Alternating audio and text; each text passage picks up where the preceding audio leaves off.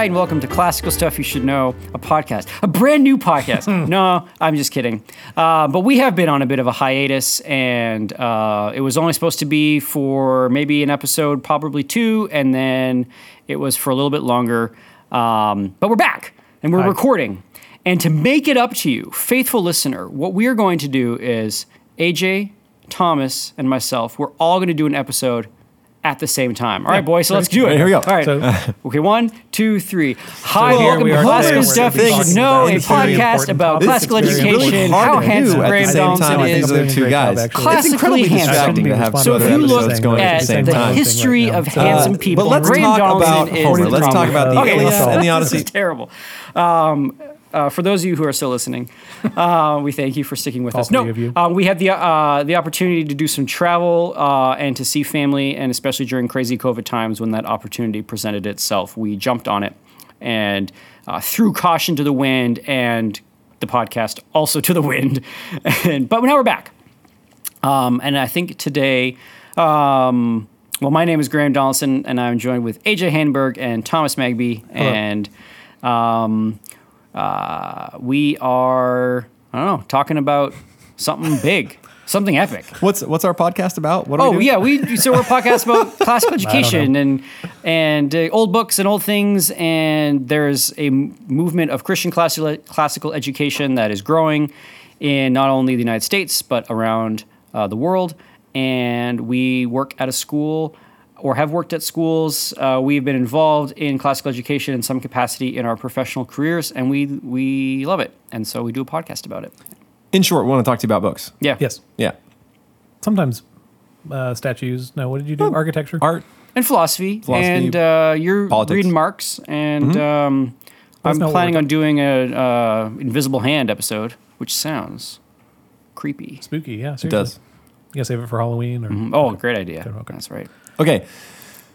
Today, I'm actually taking the recommendations of one of our Patreon supporters, and he, when you support at a certain level, you have the opportunity to suggest things for topics, and one thing he suggested was to redo some of the earliest episodes of Because they those suck. first 10, because it was only Graham and I, and we were cheek to cheek next to one single microphone. We have since upgraded our setup, but we were just barely making it, and our episodes were 20 minutes long. And there's no Thomas, and that's the big drawback, is that we're missing our third part. And we want to redo some of those. And so because it's fresh in my mind, I just did a couple of talks on this for some conferences. I'm going to redo episode 3. So if you look back, what we should have done is put that into the vault. You might not be able to find it on our normal podcasting anymore, and this is sort of to replace our old episode 3. So if our podcast now goes 1, 2, 4, you'll know why. That's gonna be weird. It's gonna disappear one at a time. Yeah. Okay. It's like, Is that okay? Or You can do whatever It's you like want to, man. Spotify and Joe Rogan. Well, they're all on Spotify, right? Oh, are they? I thought they ban-hammered some. Maybe. Oh, maybe. Wasn't that the whole story? I don't know. I don't know the story. Anyway, I'm redoing episode 3, and episode 3 was our intro to the epics. It was also like 15 minutes long. So Yeah, it was really short, and I'd like to give it a better try, It's time in the sun. I want to give it that subject a little more thorough of a time, partially because I find it's helpful, especially for those people who are newer to classical education, to be able to jump into some of the oldest and most important books, which is Homer and Virgil's Aeneid. So the 3 of those books are all one story, or at least different pieces of one big story. And if you aren't privy to that, if you don't know the story, then those books can be incredibly confusing. I talked to one dad outside actually just today that says, I've tried to read the Iliad a number of times, and every time I stop 10 pages in, because you don't know what's going on. You don't know who the people are or why they're there or what they're doing. Homer doesn't explain any of that because he expects you have a certain cultural currency that we just don't have anymore. it's like when I watch a Marvel movie, I don't know what the heck's going on because I don't know any of these people. Yeah. If I watch X-Men, I know what's happening. I know most of the X-Men. Right. But yeah, you watch a Marvel movie, you have no idea. If I write a story today to someone American and I put in a character named Kanye who has certain qualities that mirror the actual Kanye, people will be like, oh yeah, I know who that is. I know his history. And if I have one named Abraham Lincoln, right, you're going to know exactly what he's all about, right? Or there's going to be some sort of cultural currency that comes along with that name. That would be total. I'd watch that buddy cop movie. Lincoln and Kanye? Yeah. I should write Pretty that. good. That'd be fun. Yeah, they're trying to catch. Who's the criminal they're trying to catch? Modest Mouse. Okay. Perfect. I'd watch that. Okay. Anyway, Homer sort of assumed that you, as a reader, have the same cultural currency that the Greeks did, right? This was their central cultural story. It sort of defined who they were as a people for a really long period of time. So he just doesn't fill you in. He assumes you know all that stuff and goes with it, right? It's as if I wrote a story about Lincoln and didn't take the time to tell you he was the president because you know he was the president, right? I don't have to tell you that. You know that. Or at least you should know that. If you don't, well, maybe you should listen to more of our podcasts. There you go. Okay, so Called out. yeah, I'm going to tell you all of the mythological background for the epics so that when you want to jump in, you aren't totally lost. That's the point of this particular podcast. I'm not really going to do a big background about the authors. You can check out the historicity behind all this stuff at another time. In brief, Homer was a blind bard who lived probably around the year 8 to 600 BC in Greece. And his stories were passed down for a long time before they were written down finally. And he is inheriting a big oral cultural history that he is sort of codifying into one big tale. At least that's the theory. Some people think Homer didn't even exist and it's just a collection of tales of multiple authors. But I prefer to think he did. And we just don't know much about his life because he wrote about other things than himself. Virgil lived way later. I think it's between 70 and 20 BC, kind of around there, and he lived in the Roman Empire, and he wrote a part of this tale far after Homer was dead and gone because the Romans loved to steal other folks' culture, and so he was commissioned to write sort of a Roman puff piece to say Rome is awesome and we come from this same heritage. That's kind of what the Aeneid's about. Okay. You guys kind of know this story already, at least generally. Yes? Yes. Yeah. Okay. Well, that's a bummer. So I'm not, because this isn't going to be a surprise to you guys, but maybe you can fill in the stuff that I miss. I'm bad at remembering, so maybe. Okay. So maybe some of it'll be new. Okay. This story begins, like all good stories, with Zeus, right? Zeus is a great place to start. And what is Zeus's most defining trait? Like siring people. What? Like So he like- has sex with everybody. He's really into the ladies. Yeah. Yeah, he's horny. He is just the most randy. Did you just say that? Oh my word! We're getting an E for explicit. Is it for horny? Oh stop it! Stop saying it.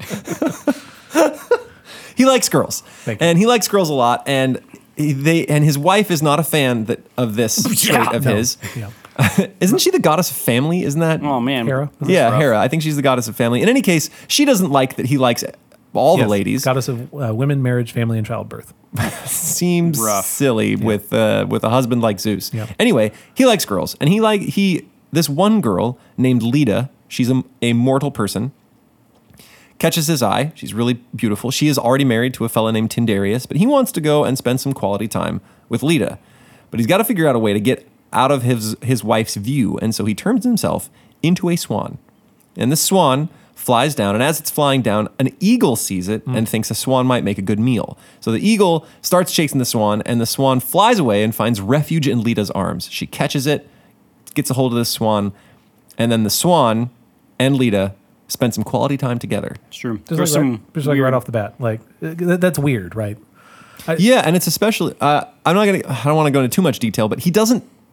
He stays a swan. That's what I'm saying. Like, Yeah. it seems like she'd be like, this is what a strange swan. Anyway, Okay, and if you are listening to this, this is sort of your first jump into classical education. You should know that this story is pretty universal in Western culture.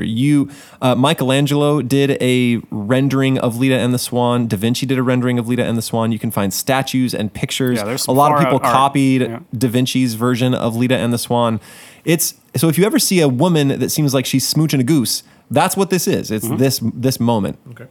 So she spends some time with the swan, and then the swan, flitters off. It's had its fun, and then she that night also spends time with her husband Tyndareus. Right? She's a married woman, right? And 9 months later, she gives birth to 2 eggs. And that's what's so entertaining about those paintings is often off in the corner you'll see hatching baby eggs, and so out of the eggs pop 4 kids. And different sources differ on which ones are mortal and which ones are immortal and in which eggs they come.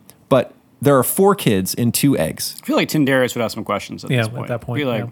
might What's want going to on get here? that checked out. That's not. And I feel like the scientists of Greece would be like, wait a minute. Wait a This gosh goes darn against- minute. We thought we knew how all this worked, but I guess we have no idea. Anyway, 4 kids come out, 2 girls, 2 boys. And all of the sources say that there is 1 daughter of Zeus and 1 daughter of Tyndareus. The daughter of Zeus is named Helen. The daughter of Tyndareus is named Clytemnestra. And that's a bummer because Helen is super crazy hot. She's just a total smoke show, the likes of which the earth has never seen before. She is attractive. Her attractiveness is dangerous to everyone around. And her, poor Helen. And her. It turns out to be a curse for her, but can you imagine growing up as Clytemnestra? Right. You know you're the ugly one. It's not even up for debate. You are the ugly one. And she's still pretty good looking, I think. And then there's 2 boys, Castor and Pollux. And they have their own tales and stories, and I won't go into them, but stories do differ on which one is the daughter or the son of Zeus and which one's the son of Tyndareus. Anyway, these 4 kids happen, and Helen is a problem, right? You mentioned that her beauty was a curse, and it does end up being a curse for her. She's kidnapped, I think, at the tender age of 14 by Theseus, who's he's the Golden Fleece guy, I think. No, it's Jason. That's Jason. Oh, it's Jason? What did Theseus do? He did some other stuff. Is he the guy that killed the snake-haired lady? Did he do the Founder maze? of Athens. The maze Oh, with He did something. He's a hero in his Perseus. own right. Yeah. I forget which heroic he found deeds he did. Athens, Theseus. This is the hero of Athens. Yeah. Oh, okay. Yeah, Anyway. founder. Yes, founder. Okay, Yeah. anyway, He found it. he Hey, there it kidnapped is. her at 14 because he felt like he wanted to marry a daughter of Zeus, and there she was. She didn't end up staying with him. She was retrieved by her brothers, Castor and Pollux. yeah. And so this would cause a problem for her, right? I think she's kidnapped multiple times in her life. Man, poor and girl. And all of the guys in Greece want to marry this girl because she's so attractive. And there are sources differ on how many come out of the woodwork, but some as many as I think 37 come to try to get her hand in marriage. And so they all gather and they ask the father for her hand. And Tyndareus, being a wise king, says, I can't give her away because what will happen is I'll give her to one of you and then everyone else will try to kill that guy and take her for their own.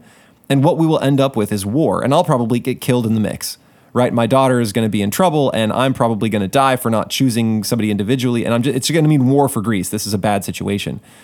And everyone's like, yeah, that's true. We would totally kill the other guy. So I get your point. And so he says, as things stand, I cannot give her away.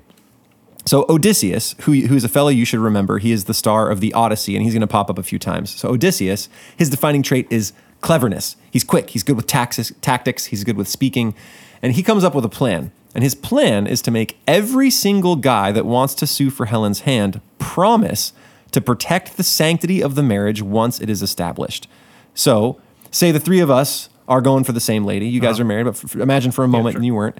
And we all wanted the same girl. Well, whoever gets chosen, say that somebody eventually, kidnapped Donaldson's wife. He was the one that got chosen, and somebody runs off with his wife. Well, we would be on the still hook have to for go. going and getting her back, right? Appreciate We it. got to protect the Appreciate sanctity of the marriage. Got your back. Thanks, boys. Yeah, sure. Everyone begrudgingly says okay and swears fealty to this pact. And so Tyndareus feels safe to choose somebody, and he chooses a guy. What does this guy get it? Who? The guy who eventually marries Helen. Menelaus. He's kind of a derp. He's kind of great, actually. Oh, he's a big red bearded dope. No, Agamemnon's the dope. Yeah, Menelaus is Agamemnon's all the right. dope. Okay. In any case, I forget exactly how he pulls it off, but he does get chosen for Helen, and he is the king of Sparta. And this isn't the Sparta that you are thinking of as a listener, right? The militant, this is Sparta, kick him into a hole kind of Sparta. That wasn't a thing yet. At this point in history, this is the Dark Ages of Greece. And Greece it's Who is a that bunch actor? of loosely allied city-states. Yeah. And there's a bunch of different kings. It's not they haven't unionized. And so there's, it's all one, it's Sparta, but it's not Sparta yet, right? Gotcha. So he takes her home, and he's got a brother named Agamemnon, and Agamemnon takes home Clytemnestra, the sister. Right. So 2 brothers marrying 2 sisters, Agamemnon, Clytemnestra, and Helen and Menelaus. What Helen doesn't know is that she's marrying into a cursed house. Their house is a huge problem. It's a total mess, and I'm not going to go into it in this House episode. of Atreus, right? But there is an episode called The House of Atreus way back when, and it might be of appropriate length. I'm not sure we need to redo that one. But That was my first episode. I think Yeah. it's episode 10. But based on the House of Atreus are hundreds and hundreds of stories that I think even South Park steals some of the House of Atreus shenanigans. We're talking at least twice does someone kill another guy's kids and then feed those kids to the guy. Twice. 2 times this happens, I think. In And South Park or in House of Atreus? only once in South Okay, Park. thank you. Just but, wanted to clarify. but in the House of Atreus, I think it happens twice. In any case, there's so much murder and craziness. If you are interested, go listen to that episode. It is a hoot. Anyway, she marries into this cursed house, and all the guys are on the hook to protect the marriage. Okay, that is Greece. Okay. We are going to leave Greece for a moment and go to another people group, Okay. the Trojans. Okay. Now, the Trojans, they're different from Greece, right? There's one big city, and they rich. They got a lot of money, and partially because they are the doorway to trade with the East, and they have massive, massive city walls, and they have they're named the Scaean Gates, and no one can penetrate these giant, massive walls, and they are safe behind them. Their streets are well ordered. You can like drive chariots on these walls. Yeah, they're huge. Wow. And yeah, streets are well ordered, plenty of wealth, everything's well organized, well run. The guy at the top of the food chain is named King Priam. King Priam has 50 sons, and then I think another, I might get this number wrong, 26 daughters. And I used to wonder how his poor wife managed all that, but he had lots of concubines. And so he had all these kids. His wife's Hecuba. Hecuba. Hecuba. Yeah. So his wife, Hecuba, at one point in their history, she is pregnant. And as she's pregnant. Yeah, probably a bunch of times. Yeah. Yes. But she has a dream, and her dream is that she gives birth to a torch. And the torch Rough. wanders over to the city and sets the city on fire and burns the whole place to the ground. And she says, well, that was an uncomfortable dream. Yeah. Comfortable birth. Yeah. Giving birth to a torch. Oh, everything about it was pretty uncomfortable. And so she says that's a pretty bad thing, and she consults a seer of the town, and the seer says, well, this particular offspring is going to cause a problem for us, and if we let him live, he's going to ruin the whole place. We got to get rid of it. And she says, okay. Later, I think it's a separate prophecy, but that same seer says any kid born today will mean ruin for the entire nation. If he's born today, it's bad. And of course, he comes on that day. So twice, 2 different prophecies that say this kid is bad news. So the king, he's got plenty of kids. He knows that he can get rid of one and they'll still be all right. So he decides to get rid of it, and he can't bring himself to do it. So he recruits a huntsman, and he says, huntsman, please go kill this child. And the huntsman says, can do, boss. And he takes the child, and he also can't bring himself to kill a small human child. And so he exposes it on the hillside, which seems incredibly heartless to us these days. I think we could get into a whole conversation about the exposing of children and how that worked economically back then. And just We talked in history of private life. It was pretty common. yeah, it's a pretty common thing. And so he exposes the child, but he doesn't want to get in trouble for not doing his job. And so he takes a dog tongue back and presents a dog tongue as the child's tongue. Mm-hmm. And as I said in the first time I did this, I think I would be able to tell the difference between a dog tongue and a baby tongue. Yeah, seems like it. Right? Maybe the dad just doesn't even want to, like, everyone Bring wants himself to to it. believe that it's happened. Yeah. Right? Yeah, and I don't. If a guy's showing me a tongue, I'm not sure I'd want to inspect to be like, hold on, just Right. a cotton picking minute. Let me see this thing and Right. pull out my tape It's measure from and far stuff. enough away. Yeah, maybe. Yeah, exactly. So he leaves the baby there, and he thinks, job well done. I'm off the hook, and he leaves. And then couple of weeks later, he goes back. He doesn't pierce the baby's heels, does he? That's a different story? Where he, like, puts a rod in the heels of the baby? I don't Okay. believe think that's it's something different. Yeah, Keep going. That sounds horrible. I know. Who would do that? Jerks. You even say Who, something. a guy who said, yeah, I'll go kill your baby? I was going to say, yeah. Yeah, I mean, Leaving a kid to the elements is pretty bad too. okay. In any case, he goes back out, and it turns out the baby lived. It had been suckled by a she-bear. That's awesome. Isn't that amazing? What a story, right? I Dang. feel like if you need to one-up people at a dinner party, that's one way to do it is, Yeah. oh, yeah, I would have died, but a she-bear found me and thought me suitable as a candidate for her kids. That's great. This is great. So the huntsman comes... Can't be tasty, though. That's got to be. no. Like, What, that's- bear milk? Yeah, it's got to be, like, meaty or sour or I don't know. All the bears in the Malty. audience are just like, oh, Deeply really? offended Yeah. right now. Yeah. How dare you? So he goes back out and he finds this kid and he thinks, well, I can't leave it back out here because might not die if the bear finds it again. And so he takes it for his own. He puts it in his backpack and he raises the kid as a huntsman, as a child of Mount Ida, which is the mountain right outside of Troy. And he grows up nice. He's a good looking fella. The ladies love him. At one point, there's a bunch of rustlers that try to steal some cattle and rob some people, and he chases off all the rustlers and gets the cattle back, and he earns the surname Protector of Men, right? Which is kind of great. Yeah, it's a great surname. And he's good at sports, good looking. I mean, he's of royal lineage, so that makes sense. And he gets a girlfriend, and her name is Oenone, and she's a nymph. So she's an immortal person, and she is really good at medicine and stuff. I only mention her because she makes me sad, and I will come back to her in a little while. Her story is just a super tragic one.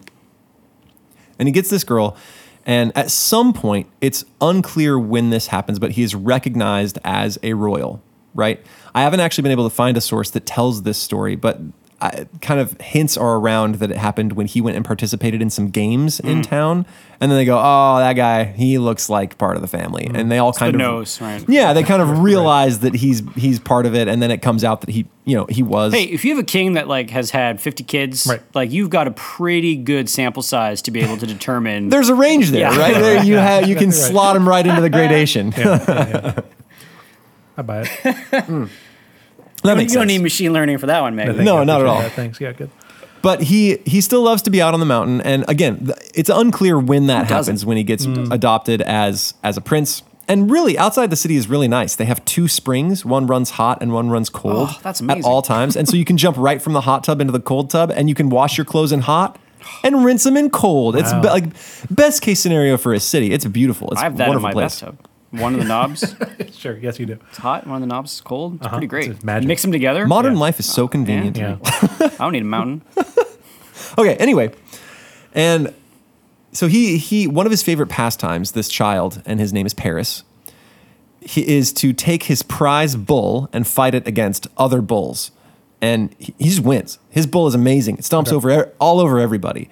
And at We some probably have point, students that do that here. Yeah. They just take their bulls and fight them. Pretty yeah, normal. we honestly probably do. We have students with miniature horses and miniature donkeys and all kinds of crazy animals. So I don't doubt that somebody's got a bull out there that they're messing with. Anyway, he eventually decides, I think this is after he is recognized as a prince, to offer a crown as a prize for beating his bull, right? He just doesn't think it's going to happen.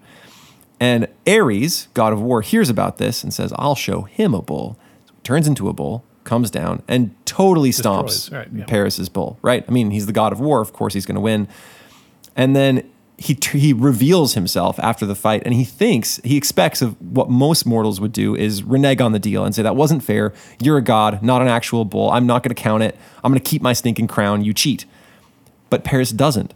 He takes his crown and he walks over to Ares and says, congratulations, Wow. right? You earned this. Great job. And he hands him the crown. You beat a bull, you god. Here's take your crown. Yeah, take your crown and go. This, yeah. But he's cool about it, and right there earns himself a reputation for being a good judge, right? A fair judge of character, and to always hold true to his word.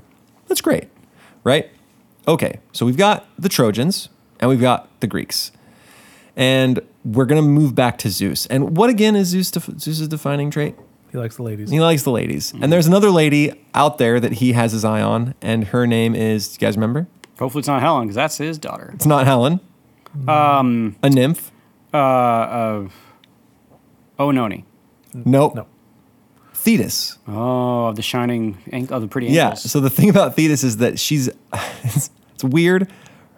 She's got nice feet. Okay. Like really nice feet. Whenever she's mentioned in the Iliad, it's Thetis of the shining ankles or of the glistening feet. I don't know what was going on with her feet, but they were something special. Good. And she is a nymph, but she has a legend about her, and that it's that if she ever gives birth, her offspring will be more powerful than the father. Okay. Right? And this is something any good dad wants, right? You want your kids to grow up more fortunate, more capable, stronger than you are. For Sure. any father, and even in Greece, this is what you want as a dad. Your kid to outdo you. If you start a business, you want your kid to start a better one or to make more of it than you could. sure. Right? You don't ever want your kids to be worse than you. Yeah, sure. Unless you're Zeus. Sure. Because if you're Zeus, a kid that's stronger than you means that It's bad news. there is war in heaven, many of your family will die, and you will probably die, and somebody else will be in charge, and the earth will get busted up in the process. Right. That's bad. You can't really let that happen. It's an easy fix. Just like set Thetis up with like a walking pimple of a man, and then you're fine. And then the kid can be like slightly better. Yeah. Oh, are you just making this up? Or Yes. Why don't you just do that? Well, that's kind of what he. Oh, no, that's kind of what he awesome. does. Look at that. I mean, it's not a walking pimple of a man, but he does set her up with a mortal person. Gotcha. It's unfortunate that a mortal and immortal sounds so similar. exact same, yeah. She sets him up with a man, a non-god. He goes to this fella named Peleus and says, "Hey, Peleus, I got a deal for you." And Peleus says, "I'm listening." He says, "There's this nymph. You should see her feet, buddy." What do you think about feet? Yeah, how do you feel about feet? And he says, I've got to take her off the market because if I know one thing about myself, it's that I have absolutely no self-control. Wow. So she has to be married off or I just won't be able to control myself and I'm going to have a kid that's stronger than me. So I need you to marry her. And Peleus says, great. How do we make that happen? So they set a trap. They throw a net over this poor nymph. Oh, no. And Peleus forces himself on her and no. gets her pregnant and then they are betrothed. That's kind of how it happens. Rough. Thetis is not enthused. I bet. Right. Yeah. She's not a fan of this. And it sucks that that's part of the story, but they are going to be married. And this is where, for those of you who will eventually read the Iliad, it's where Achilles comes from. The offspring of Peleus and Thetis is Achilles, the greatest warrior of all time. Right? Because Peleus himself was a fantastic warrior, and Achilles... Even I mean, better. it's Greater than his interesting that dad. Achilles himself is begot by force Right. and violence. That makes sense. Yeah, that does make sense. Good note. Okay.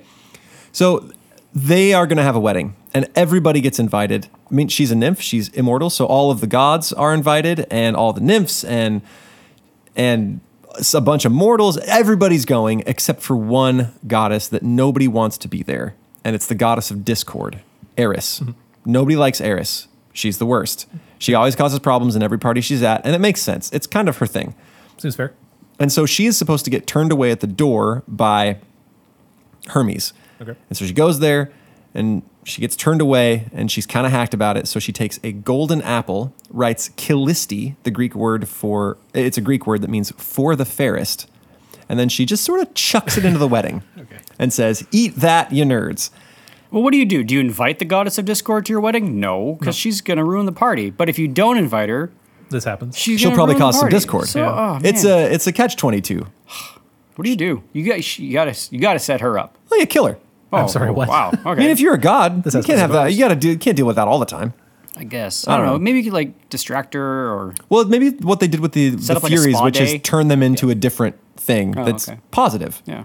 Right? So Oh. maybe she could become the goddess of reconciliation or Oh, something. there you go. Okay. Apparently, you can just decree that kind of thing. That's not what happens. That is not what happens.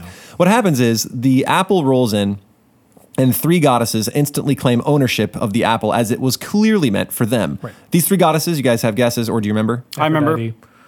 Do you remember? Aphrodite's one. Aphrodite, Is Hera Athena one? Athena, and Hera. and Hera. yeah. Aphrodite, Athena, and Hera. All of them claim the apple, and they begin to bicker over it, and the bickering gets unbearable, and they are just ruining the wedding of Peleus and Thetis.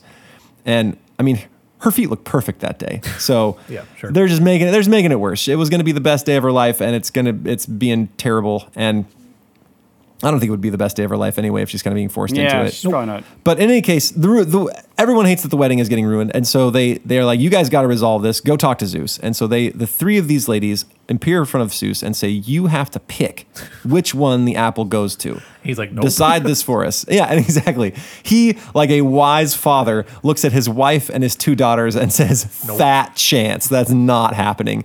If I make that choice, I will never live it down, and I'll never hear the end of it because we're all immortal, and you will just, I'll have to live with it for the rest of my life." Right. No, I'm going to send you to somebody else that won't have to suffer the same fate. In fact, I'll send you to a mortal person, right, who will eventually die, and even if he earns your ire. And so who do they send him to? The guy with a reputation for good judgment. Paris. Paris, the savior of man. No, Paris. protector of men. Protector of men. And so they send these three goddesses to Paris, who at that particular moment was lounging on the top of Mount Ida. How Right? picturesque. It's beautiful. And all of a sudden, he's just kind of hanging out, watching his goats, and three gorgeous goddesses go to right in front of him, and they ask him to pick which one is the prettiest. And he says, "Oh boy, Right. I've walked into something special here." And they all display their wares right? They sort of show him what they got, and he thinks it's hard to pick, right? They're all really good looking. And the goddesses don't want to take any chances with this because it's bragging rights for literally the rest of time. Sure. So they all offer him bribes. Hera offers him kingship over Europe and Asia. It's a big bribe. Okay, any guesses on what Athena offers? Wisdom. Wisdom and battle prowess. So he'll be a smart warrior. But if you, yeah. Okay, so put it together. You have the same opinions I do. Okay, I mean, if you're already guaranteed to have kingship over all of Europe and Yeah, why Asia, would you don't you- need battle prowess. Yeah, what are you going to get with battle prowess and wisdom? A kingdom. Yeah. So why not just Get the kingdom. take The the kingdom? kingdom. Okay, Perfect. and then Aphrodite offers him the hottest woman alive. And again, I think if he had his wits about him, he'd think, okay, if I was king of Europe and Asia, I could probably get the hottest woman alive by force if I wanted to, or I've got a lot of assets you can put to work, right? right. In favor of your romantic life. Put on a pageant. Sure. Yeah. But he doesn't do that. But he doesn't do that. He is a young, red-blooded male, and he says, that one, I want hot girl, yes. And so he takes the apple with Callisti written on it, Maybe and he maybe hands he it to doesn't Aphrodite. want to be in charge of a kingdom. Maybe he doesn't. Sure. And maybe he's not fond of battles. He is. Oh, okay. Well, sort of. We'll get there. He sort of loves the idea of being cool at battle, but wusses out when push comes to shove a lot. Okay, so he gives the apple to Aphrodite, and in that instant earns the everlasting hatred of Hera and Athena, Yes. because if there's one thing goddesses hate, it's being told they aren't the prettiest. And they don't just hate him, they want to see all of Troy razed to the ground. Rough. Right? Scorched earth policy on people who tell them they're not pretty. Aphrodite, on the other hand, instantly loves the them, Trojans. yeah. She loves the city, she loves the people, she loves Paris, he's the best, and everything about Troy is wonderful. And it pits these goddesses against each other. But we have a problem. Now we need to get him the prettiest girl in the world. And this is when we have to take a small aside and talk about the hospitality code. I don't know if we talked about it in a previous episode, maybe the episode's about the Odyssey. Probably. But what do you guys know about the hospitality code? If someone shows up to your house, Yep. they've come a long way. Right. Yep. They're probably tired and thirsty and hungry. Yep. And you are, by custom, required to give them a place to sleep, Yep. food, Yep. and you don't ask them questions till the next day. Something Yeah. like that. I think that's it. That's pretty close. Because traveling was so dangerous in the old days, to sort of even have an economy where people could trade safely. Say I need to go and maybe talk to this other king I've heard about. Well, it's not just this, get a ticket or drive there. It's I have to put together a crew. We have to probably sail there. I'm going to waste a lot of my wealth and wares making this journey. I'm probably going to spend a lot of wine. I have to pay my crew. I'll probably risk bandits and death and weather and shipwreck and all this stuff. It's just dangerous. And so the motivation to go on one of those trips has to be pretty high. So when I show up at somebody's door, even if it's not my final destination, I need to be able to count on a few things happening. And one of those things is a bed, some food, some rest, and then that some of my expenses will be recouped. And so if you are a host, your job is to feed them and, entertain them and maybe let them stay for a little while. And then as they leave, you give them a guest gift, right? I need to give them a fancy robe or a nice golden bowl or something as I send them on their way. But it is a benefit to me because next time I travel, if I've hosted that guy, I know that I've got a spot I can stay that's safe. Right. And it's generational, right? Graham, if you came to my house and I hosted you and then gave you a really nice golden bowl, say we both kick the bucket, we both die. Yep. My kid can travel to your kingdom, and because I hosted you, he can expect good treatment by your son. Well, we have like a guest book we can check. Kinda, yeah. He'll remember. He'll say, "Whoa, my dad hosted your dad," or they knew each other. This even happens. There's an instance of it in the Iliad when two opposing warriors realize their fathers knew each other, and they're like, "Let's be best friends." So you come to my house, I feed you, I put you up, I entertain you, and I give you a gift. yeah. Good deal. A lot of expense to you. And so hosting is an important thing, and guests are protected by the gods. This isn't just a regional thing or a law worked into the laws of an individual nation. It is a foundational societal principle. And if you mess with a guest, if someone shows up at your door and you're mean to them, or as a guest, you mess with the house of someone who has hosted you, you are breaking a deep social mores. Because without it, you can't have society back then, right? This is absolutely essential. Okay, so with that as a background, Paris goes on a journey, and he says, "Oh, Oenone, girlfriend, nymph, you're so beautiful. I'll be back." And he knows that he has a prize waiting for him. So he goes and he visits Sparta. And in Sparta is Helen, Does wife he know? of Menelaus. There's like has Aphrodite sent him there, being like, "Hey." You know, I'm not sure. I'm not sure exactly how that all goes down. And there are even different versions of when she leaves. Gotcha. So, and I'm not sure. This one might be firm. I'm just not sure about the deal. I don't know if Menelaus was there at the beginning of his visit and then left. I think in some sources he is, or if he was never there in the first place. Right. In any case, Paris is hosted in Sparta by the house of Menelaus.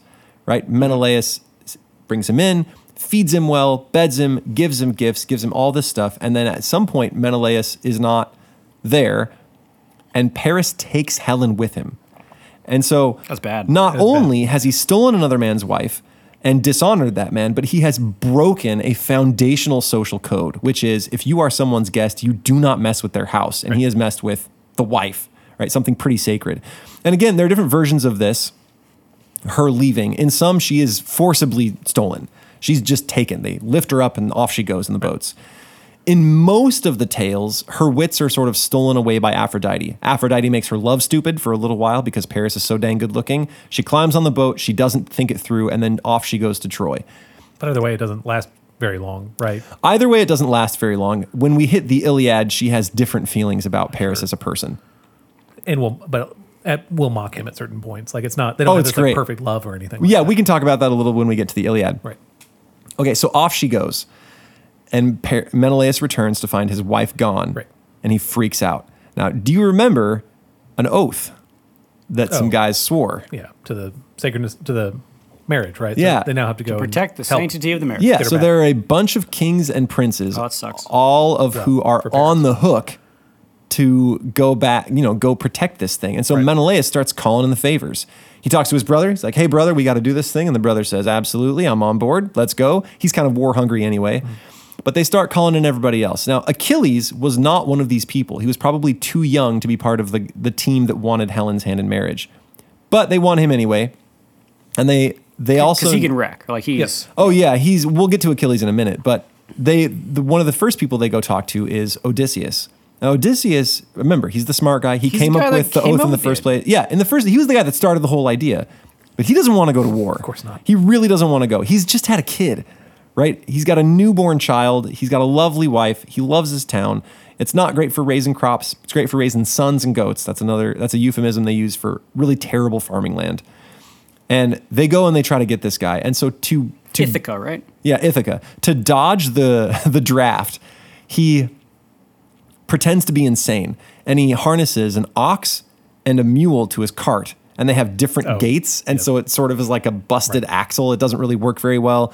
And in some versions, he is plowing the beach, which doesn't really do much. In most, he's just plowing his fields and sowing salt on his own fields rather than seeds. And so just Looks crazy. he looks like a crazy person, but they're kind of onto it. They figured that, this seems awfully suspicious.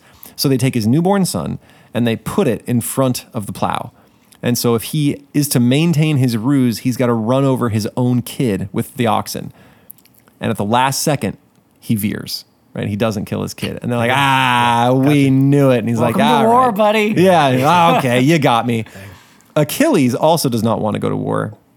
And he hides in a town that isn't his. I think it's Cycros. And he dresses up as a woman in the court of this other king. And I don't know why he thought that was the plan, because if Achilles has a reputation for being one of the most manly wrecking warriors ever to walk the fields of Troy, he's just this huge dude, and you think the broad shoulders would give it away. Yeah, sure. And the deep It's like, voice. It's like CrossFit. Right? Yeah, but I don't know. Maybe he's really lean. Who knows? They call him the Swift Runner. Maybe he does a lot of There you cardio. There you go. So anyway, they show up, and Odysseus is the one that comes up with this plan. Remember, he's really good at plans. And the way that they catch him is they pose as merchants, and they set out a bunch of wares, some wagons full of stuff. And there's clothing, there's bolts of cloth, a bunch of pearls and nice jewelry, and interspersed in there is some shields and some swords and some weapons. And most of the ladies are looking at the cloth, and there's one lady who's picking up the sword and is like, "Oh yeah, that's nice." And his deftness with the blade. Like he Right. picks it up, and some of the other women look at it, but it's not. They're just like, oh, cool, a sword, and they put it back, and he's spinning it around. He's like, oh yeah, that's really nice, well balanced, and he knows all the stuff, and then. They blow the war horn for an attacking army, like everyone assemble because we're being attacked. And he goes, and all the other women are like, ah, and they gather their things and they run off. And he sort of instantly gets into battle stance and turns towards where the army would be coming from. And they're like, Gotcha. hi, Achilles. Even if it's not Achilles, you want that woman Yeah, on whoever that is. your team. Exactly. Yeah. Yeah. Fair. And there are Exactly some right. great woman warriors. So yeah, even if it's not Achilles, like get that that woman person on up. board, sign her up, right? Okay, so they get Achilles. And he agrees to it after that? Yeah, he's got to go. Okay. There are some prophecies about Achilles that we'll get to in a minute. So they gather everybody. Good. 20 minutes left. That feels about right. Okay. So they gather everybody at this island. All the boats. The legend is 1,000 ships, right? Helen is the face that launched 1,000 ships. They're all together and they're ready to go invade Troy, and there's no wind. Right, the wind just won't come, and they wait. Book 2 of the Iliad lists all them ships. Yeah, and they wait and they it's a wait slog. and they wait, and nothing happens. And eventually, they consult one of their seers, Calchas, and they say, "What's the deal, man? Why can't we go to war? Does the god of wind hate us or something?" And he says, "No, Artemis does." What the problem is that Agamemnon, one of the head guys, remember Agamemnon, brother of Menelaus, Menelaus and Agamemnon are the head kings, and Agamemnon is the strongest. He's got the most men. They say Agamemnon went into Artemis' sacred grove, killed one of her sacred deer, and then claimed he was a better hunter than Artemis. That's bad. And she heard. Damn. And that's bad. No win for you, buddy. Yeah, and so he's like, oh, fine. Yeah, I remember something like that. What do I got to do about it? And he doesn't really like Calchas. Calchas, the seer, keeps on telling him all the stuff he's doing wrong. And because he kind of sucks at life, that's all the time. And he says, well, the thing we got to do is you have to sacrifice one of your own children to Artemis, and then she'll forgive you the deed. Jeez. And he says, okay. I don't know how to get her away, get one of my kids away from my wife. So Odysseus, I'm going to send you. You got to go do the job. Don't tell me the name of the daughter. I'm trying to remember. Okay. Okay, you keep talking. So Odysseus travels, goes to Clytemnestra, Agamemnon's wife, and says, Clytemnestra, great news. Oh, no. We are going to marry your daughter to Achilles, greatest warrior of the my Greeks. gosh. And she is overjoyed. Right. So he says, get her in her wedding clothes, give me the dowry, off we go. And she elated, sends her daughter off with Odysseus. What's the name? Figured it out? I mean, Orestes is the brother. Electra is the other sister. Yeah, it's Orestes, there's an Electra. opera about it. Or Yeah. what's her name? I can't remember. Iphigenia. Yeah. So Iphigenia shows up and they sacrifice her. In some sources, they just straight up kill her. In the opera, she survives. Yeah, in most sources, Artemis feels really guilty about this thing that she's asked. She's like, oh, he actually did it. I didn't think he would do it. Oh, this is really awkward. And so at the last second, she sort of shrouds the whole area with mist, swaps in a deer, and then yoinks Iphigenia away to be one of her virgin huntresses, like her team of virgins. Mm-hmm. And, that's okay. That seems all right. That's a pretty good end for all that stuff. I mean, you probably want to get out of, if your dad's gonna, kill you like that. you probably, Yeah, it's not great. Your probably family, better. it's honestly, it was better for her. The House of Atreus is a mess. For her to get out of Dodge is maybe the best thing for her. But I feel like after sacrificing my daughter, if I look down and there's a furry deer, I'd be like, well, this is awfully strange. Okay, whatever. Anyway, the wind comes and off they go to Troy. And they fight there for 9 years. There's 9 years of battle before the Iliad even begins. Right. During that 9 years, they can't breach the city walls, and so they raid a lot of nearby towns and cause problems for the nearby people and allies of Troy. It's all under the Trojan country, and so they just, there's free stuff there. Why not go raid a city while we're just nearby? Because we can. So they do. And 9 years in, the Iliad begins. So all of this information is stuff that Homer assumed you knew before you begin the Iliad. And the Iliad starts with a dispute among the Greeks because they are all dying of plague and they want to know why. They want to know what the problem is. Turns out Agamemnon offended a priest of Apollo's, and Apollo is demanding that he honor the priest of Apollo and give his daughter back because he had stolen her and all this stuff. And so anyway, what happens, and I'm going to kind of gloss over it because I want you to still enjoy reading the Iliad itself. Sure. But Agamemnon and Achilles get into a big spat. And Achilles says, fine, you want to sass me? I quit. Like, I'm taking my sword. Now I'm going home. I'm going to sit at my tents because I'm not going to let you disrespect me in front of the troops. So he goes and he sits at his tent for a long time. Things start going poorly for the Greeks and they need him back. But by that time, he's had time to sit and think. And he thinks, you know what? I'm probably just going to go home because I didn't want to be here in the first place. I dressed up as a lady to get out of it. And I kind of want to leave. His best friend, however, wants to fight, goes out, gets himself killed, and then Achilles feels as though he has to get revenge on the guy who did it, who happens to be the brother of Paris, greatest prince of the Trojans. His name is Hector. And so Achilles kills Hector, and then they bury him, and that is sort of the end of the Iliad. It's the story of the genesis and conclusion of Achilles' rage, right? So he gets mad at Agamemnon and eventually takes revenge on Hector, and then sort of his rage subsides. That is the story of the Iliad. It doesn't even tell about the fall of Troy. The in-between stuff is what I want to cover for the last 15 minutes or so. All right, you guys, we're tired? No, we're tracking so far? Got it. Doing okay? Yep. Okay. So at the end of the Iliad, Achilles is still alive. Hector is dead. But most of the Greeks are still alive. Very few of the big players actually die in the novel itself. But Achilles does die shortly after from an arrow from Paris. So Paris... I forgot to mention that there are some times when Helen makes fun of him in the book, and she's like, "You are the most spineless human being alive. I wish you had more fighting spirit." And he says, "Oh, girl, that hurts, but let's smooch." And so they do, and he's just kind of a worm, and you kind of learn to hate him. He is good at battle, but he just doesn't have the core, the moral core that a prince should have. He's just kind of morally bankrupt.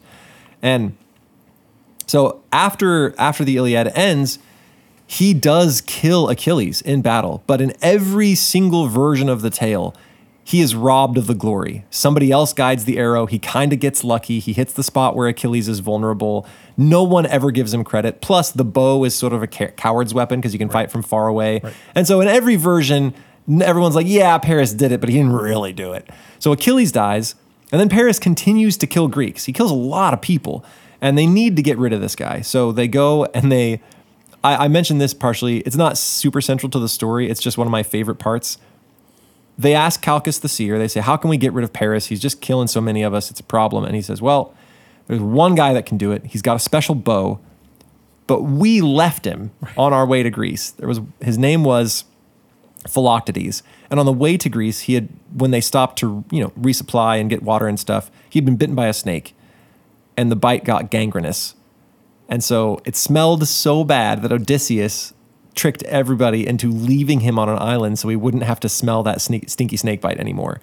So they had to go back and get this guy. I don't think they sent Odysseus because Philoctetes was not a fan anymore. Sure. And he comes, and Snakebite Guy does kill Paris.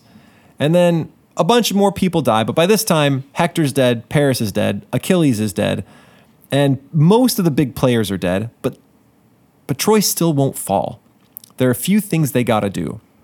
They catch one of the seers of the town. It's actually one of the sons of Priam that wanted Helen after Paris died, right? After Paris got killed by Philoctetes, she was sort of on the market again, and he tried to go for it. His name was Helenus. But the Helen-Helenus combo, that's not a combo you want. And so he gets rejected and distraught. He sort of stomps out of town and wanders around on the mountain, and the Greeks find him and force him to tell them the things. And he says, here's the stuff you got to do. And there's a few different things. And so the Greeks do all that, and it still doesn't work. Troy still won't fall. And so Odysseus comes up with a plan. And this is probably the part of this story that you may have an inkling of or have heard of as an audience member. And it's the Trojan horse. And it's recounted in the beginning bits of the Aeneid, which is written far later. But the Greeks didn't actually write this into their tale, right? So he comes up with a plan, and they build this giant wooden horse. You've probably seen pictures where there are wheels on the bottom. There were no wheels on the bottom. That's not a thing they built in. They built it out of ship timbers, pulled apart ships, and they left a guy on the beach to lie about what it was for. So all the Greek fleet sails off behind one of the other islands to kind of hide, and they leave this guy on the island. His name is Sinon the Greek. He's famous. He shows up in the Inferno, actually, in the circle of deceivers. So the Greek ships are gone. The Trojans come out of their town. Like, what happened? They say, well, they're tired of fighting. And Sinon says, I got in a fight with Odysseus. He blamed me for some stuff. They left me here to be killed by you guys. And so I'm here. And I said, what's the deal with the horse? He said, well, they wanted a safe trip home. And so they left an offering for Athena for a safe ride, right? This is an offering for her. And they built it so big because they knew that if you could haul this offering to Athena inside your city would stand for thousands of years, right? No one could ever break into your city with that kind of protection from Athena. That's hilarious. And they said, that is compelling. Sure. I bet we could move that Yeah, inside. exactly. And he's like, yeah, well, the Greeks don't really want you to. And as they're having this conversation, a guy named Laocoon shows up and he says, I fear the Greeks, especially when they come bearing gifts, right? And that is one of the most famous lines in this whole story. And he takes a spear and he chucks it at the horse. And you can even hear that it's hollow when it hits. It's just this big clonk and it kind of reverberates. And inside the horse are a bunch of Greek soldiers. And so they just try to keep it quiet. And Poseidon sends up a sea serpent and eats the guy and his 2 sons that were with him. And the Trojans are like, that must clearly be a sign that you should never mess with an offering from Athena. Yeah. And so they put it on some logs and they start rolling it inside the city. And at this point, the gods are all set against the city. The city has to fall. It's been decreed. It's the fate. It's going to happen. Everybody knows it's going to happen. And they sort of steal away the wits of the people who are rolling it in. It even hits bumps a few times and you can hear armor clanking around inside of it. And at one point, Helen even walks out and she's kind of suspicious. So she starts doing impressions of all the wives of the guys inside the horse. She's like, hey, Ajax, what's going on? It's Teresa or whatever. And then Ajax is like, Teresa? And he almost yells out. And the only way that they aren't given away is that Odysseus clamps his hands over his mouths and he's like, dude, that's not your wife, you idiot. And he's like, oh yeah, it's not my wife. I knew that. She's at home. And so they drag it inside. This is the real thing. They drag it inside the city and have a celebration. The Greeks are gone. We've got this cool new horse that the Greeks built and didn't think we could haul it inside the city, but we sure did. Sure showed them, hauled it right inside, and they get super drunk and they all pass out. And then all of the Greeks that were hiding inside the horse jump out and open the main city gates, right? The Scaean gates, the gates they couldn't breach are now open. And as the Trojans had been partying, the ships had all sailed back and the army floods in, right? And the Greeks do not comport themselves well. They desecrate some temples. At one point, one of the Greek warriors rapes a priest of I think it's Apollo, a priest of Apollo at the feet of Athena's statue where she had run to cling for mercy, safety, mercy, right? It's like murdering someone in a church. You just don't really do it. Yeah, sure. And the Greek raped her at the feet of the statue. And legend has it that the statue wouldn't even look. It used to look down and then it turned its head away and it stays that way. And the Greeks should have, when they found out about this, killed the guy. But the guy ran back to the feet of Athena. And because they were too scared to do what he wasn't scared to do, right? They wouldn't kill him at the feet of Athena, and so he survived, and Athena is furious that this happened. And so they sort of earned themselves a lot of trouble from that. On the way home from the war, the Greeks' ships are blasted with a huge storm that kills a whole ton of them, scatters a bunch of them to the wind. Many of them have a lot of trouble getting home. And the guy that did the raping survives a sort of a shipwreck, and then he climbs up on the land and he's like, you gods will never kill me. And then Zeus is like, oh yes, we will. Sends a thunderbolt and the whole thing. Or I think it's that the sea cracks the rock he's standing on and he falls into the sea and is engulfed and dies. Wow. Like, yeah, you sass the gods, see what happens. Right. And this is kind of where the last 2 epics come from. But at least things go well for Agamemnon, right? Yeah, sure.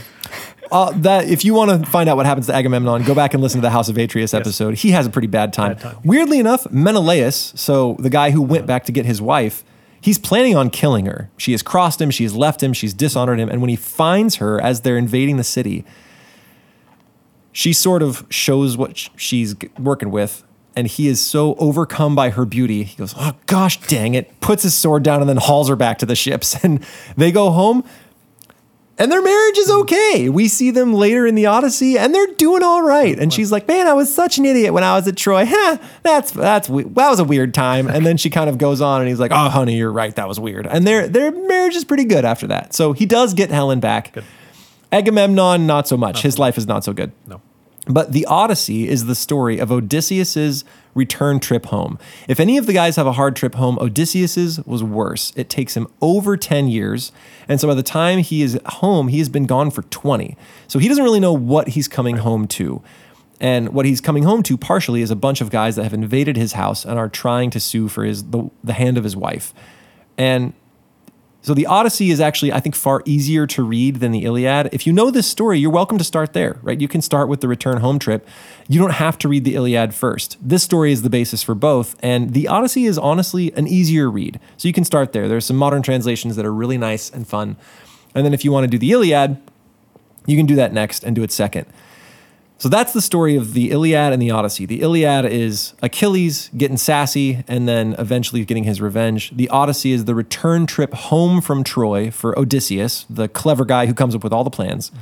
And then the Aeneid, which is written far later by Virgil, totally different author, is the story of one of the survivors of Troy named Aeneas.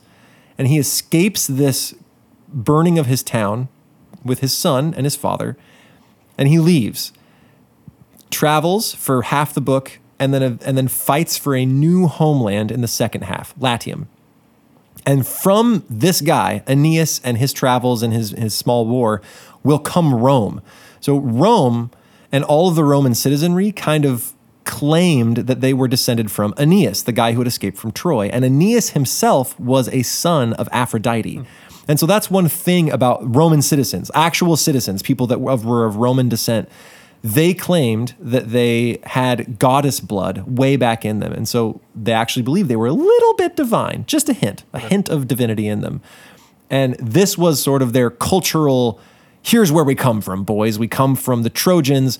And as you read the Iliad and the Odyssey, what you see is that the Trojans, aside from Paris, they're really good people. They're honest, they're straightforward. And the Greeks tend to bicker with each other and fight and be petty. And the Trojans are good folk, and that's why the Romans want to come from them rather than from the Greeks, because the Greeks are a mess, the Trojans are great, and that's where they claim.